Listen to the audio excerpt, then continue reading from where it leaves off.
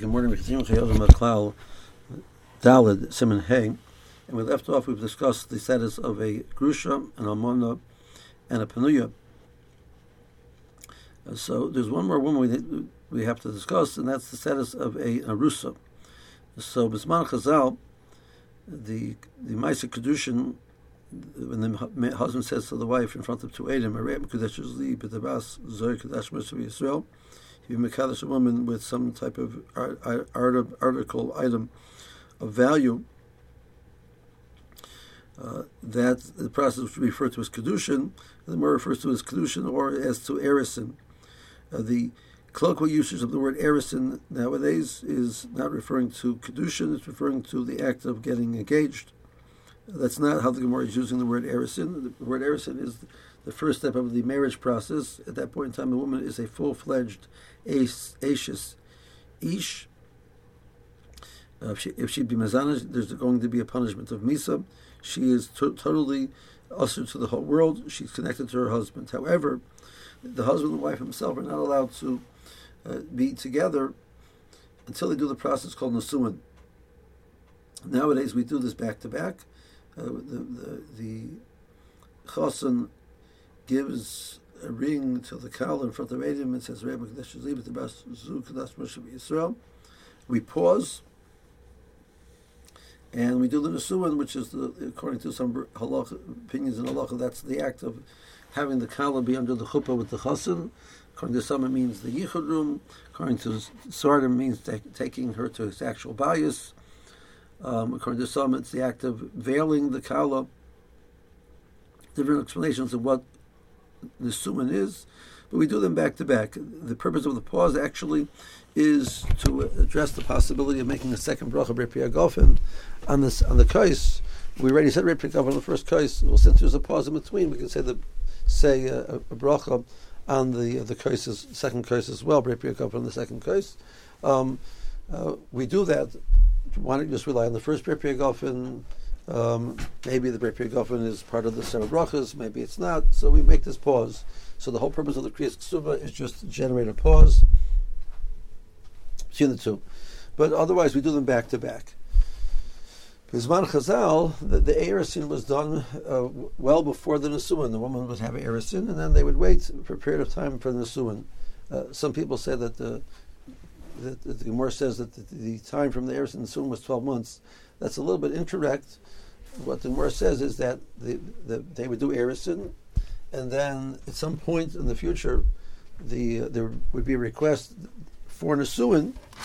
At that point in time, they had 12 months to prepare. From that point, after the request, they had 12 months to do all the preparations for the nesuin. So that might be a time lapse of many years, because if they get to the erisin when she was 3 years old, and the father would accept the heiress in behalf of his daughter, and they would wait till she was 11 to make a request for Nesuin, and they would do the Nesuin when she was 12. So it could be many years in between the heiress and the Nesuin. Did she have to cover her hair while she was in the state of Erisin? Or does the chiyuv of covering one's hair only start when the woman becomes a Nesua? So Mishabura Paskins, and this is how to learn this Gemara. Mishabura Paskins, according to the Shitas, would say that a woman who's an arusa is chayiv in covering her hair. There's a chayiv to cover her hair when a woman is an arusa. So B'zman Chazal, that would mean that as soon as she had the erisin, she's married and she has to cover her hair, even though she's not allowed to be with her husband yet until they do the process of the suin. That's the second step, but the chayiv erisin is enough to be mechayiv to cover her hair. There are two other opinions in halacha. The approach of the Shulchan Aruch seems to be that the chiyuv to cover one's hair is only after a woman has actually been intimate with her husband. So it's not even just that she's in the suah. The chuppah or the yichud room is enough to make her into a nesuah, but even that is not enough to be mechaber to cover her hair. It's only once she's been intimate with her husband.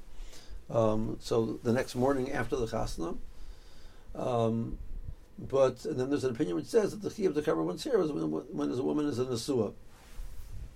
Rabbi Yosef follows that approach, and there's an example of one person which follows that approach, that the chiyuv to cover one's hair is after a woman is in a nesuah.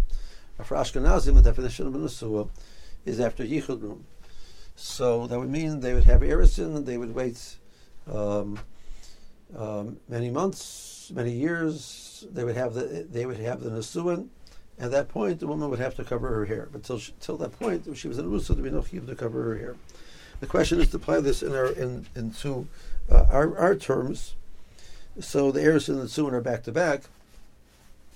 At what point does a woman have to start covering her hair? So, according to Mishnah Berurah, a woman, as soon as she's in a rusa, she has to cover her hair. As soon as the husband gives the chassan gives the kala the ring, the Rebbe Kadesh's Li, at that point in time, she needs to cover her hair. While her hair is covered, at that point in time, she has a veil over her hair. If the veil covers the hair to the point the hair is not visible, that would be a valid form of covering the hair. But from that point onward, she has to cover her hair.